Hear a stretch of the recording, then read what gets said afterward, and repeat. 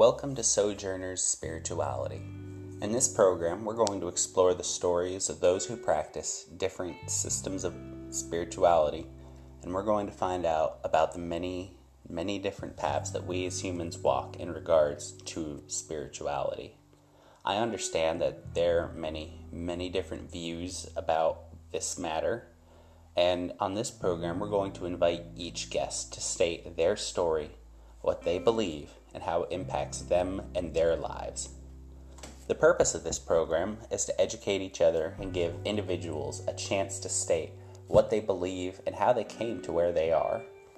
Oral history and experiences, especially in regard to spirituality, have always had a very special place for millennia in all cultures. And with the age of technology, it's possible to share these like never before.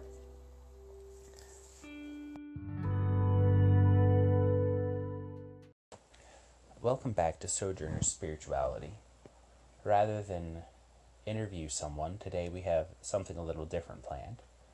We are going to go through Ovid, only a part though, of the Metamorphoses.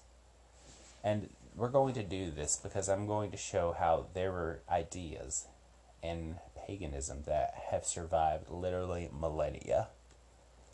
To the modern pagan, some of these things will jump out and they will be immediately recognizable as practices that we still incorporate and a few beliefs that we still have.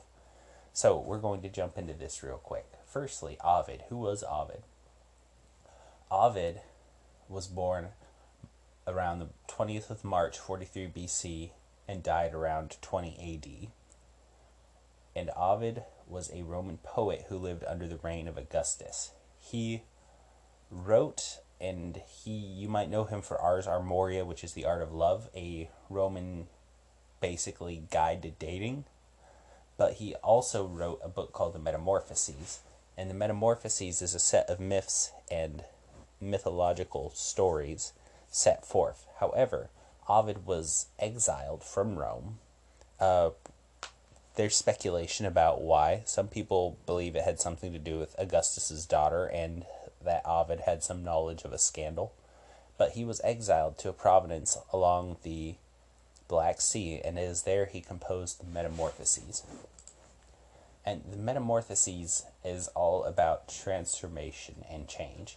And it can be a little long, but it is a really good read. However, I will put that out there with the warning that there is content in the Metamorphoses that is extremely gritty and extremely shocking, some of it. So yeah, if you're easily offended, the Metamorphoses probably is not the place for you. And some of the content shocked me, and I'm anything other than easily offended. However, but we're going to specifically look at, in the last book of the Metamorphoses, there is a segment called the Teachings of Pythagoras, which is the king of Rome after Romulus is going and attempting to learn how to be a better king. And he goes to this teacher called Pythagoras. And we're going to go through some of what Pythagoras gives this great big dialogue. And we're going to go through a little bit of that. And we're going to see how there's some ideas in paganism and thoughts in paganism that have lasted literally millennia.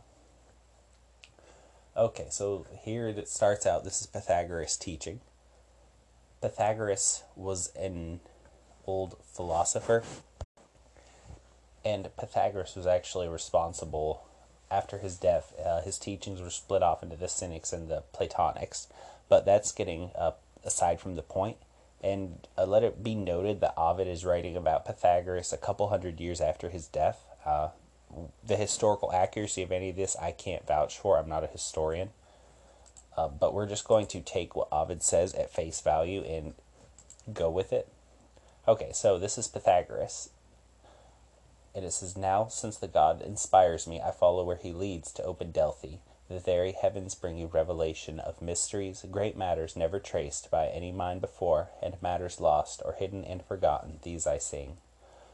So that's fairly standard in a lot of Greek and Roman poems, and even in Paradise Lost, it's basically an invocation of the muses. The muses to inspire, especially with works of art. That's still is done by some people, including myself, whenever I have to get up and give a speech. Okay, but then he gets into something a lot more fascinating. He says, "There is no greater wonder than to range the starry heights, to leave earth's dull regions, to ride the clouds, to stand on Atlas' shoulders, and see, far off, far down, the little figures, wandering here and there, devoid of reason, anxious, in fear of death, and so advise them and make fate an open book."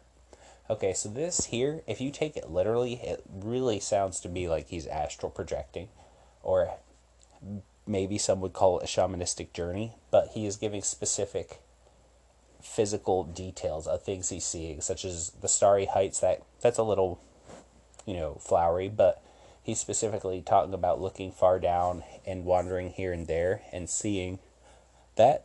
To me, that sounds like evidence of astral projecting, and you could argue that maybe he's just being poetic. However, I would say that there is an equally valid case. You could say that that's referencing extra physical phenomena, if you want to get real technical about it.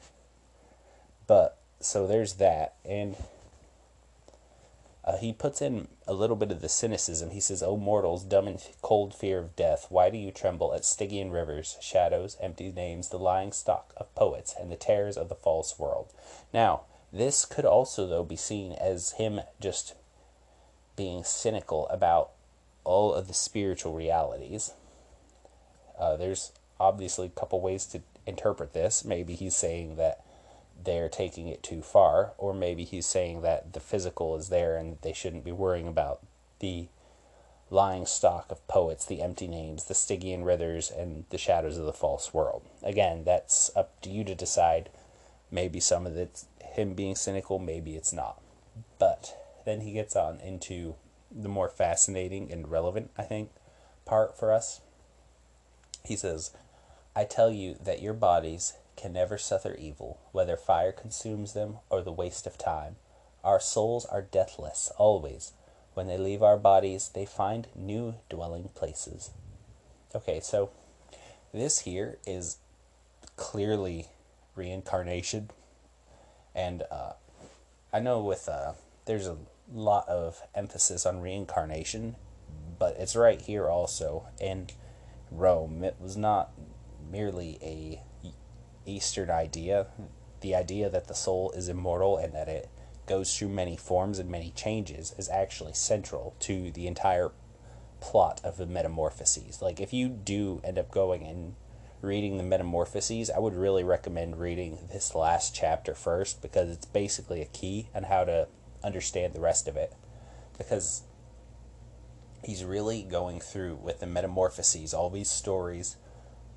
There are stories and there's myths, and some of them have really deep allegory to them about the changes and the struggles and different forces interacting with each other, that if you start seeing it as the soul going through different changes and going through a journey, it can really open up a lot of possibilities and a lot of, I think, truths for us that we can see. Like, when I first was listening to it, I just said, this is a bunch of really weird stories. But if you take a deeper look, you see there's a lot of hidden lessons that Ovid's teaching. And he goes on and gives specific details, just in case there was any uncertainty about whether or not he was talking about literal reincarnation. He says, "I myself, I well remember in the Trojan War, was Panthus' son, Euthorbus, and my breast once knew the heavy spear of Menelaus. Not long ago, in Argos, Abba's city, in Juno's temple, I saw the shield I carried upon my left arm." So this here is him giving literal, real physical evidence that he remembers having previous lives. This isn't just he had his reincarnation and he lost all of his past selves. This is he kept some of them and kept some of those memories. Now, with the Roman and Greek myths, there's obviously the river Lethe, where people could drink them and lose all memories. That's a thing, but apparently he chose not to ever drink from Lethe, and he still maintained memories of the Trojan War, which a decent bit before. This would be the time that Pythagoras is right. Speaking in the poem here is after Romulus's death. So a couple hundred years, if I'm not mistaken, after the Trojan War. The whole Aeneid took place and everything. So, but then he gets on to more fascinating details about how the ancient people perceived the transient nature of the soul in certain ways. He says, all things are changing, but nothing dies. The spirit comes and goes, is housed wherever it wills, shifts residence from beasts to men, from men to beasts, but always it keeps on living, as the pliant wax is stamped with new designs, and no longer what once it was, but changes form, and still is pliant wax. So do I teach that spirit is evermore the same, through passing always to ever-changing bodies. So there is that, and he goes on and speaks against the eating of meat and veganism, and I'm not going to really touch on that here because I feel like that'd be too easy to distract from what we're trying to go over.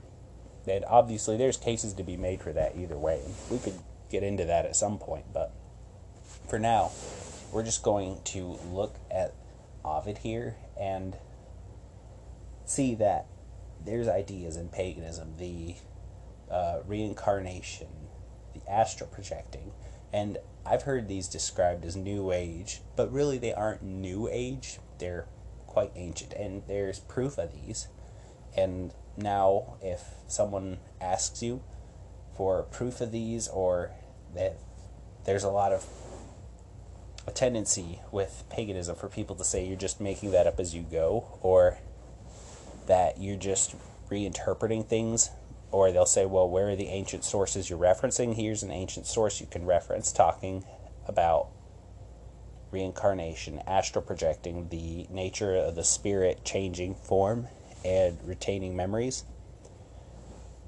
And this is in Rome, and I know a lot of these ideas are common also in Eastern religions, but you can see that this is basically a universal truth that was accepted for millennia, and there are still those who believe that, and so there's no need to be shy or to feel apprehensive when someone confronts you about these, because these have been believed for millennia. It's nothing at all to be ashamed of. Okay, and we might go and visit some more Ovid later. You can let me know if y'all had an interesting time. I'd love to hear your questions about it or comments. And again, I'm trying to present this from a non-biased view, but obviously I'm going to have some biases just inherent in my nature because I'm opinionated. But again, I'd love to discuss this, and I hope y'all have a great Saturnalia or Yule, whichever or whatever you prefer to practice, or even the holidays. Just if you don't really practice them, I hope you have some time to go take it for those that care about you, and have a good time.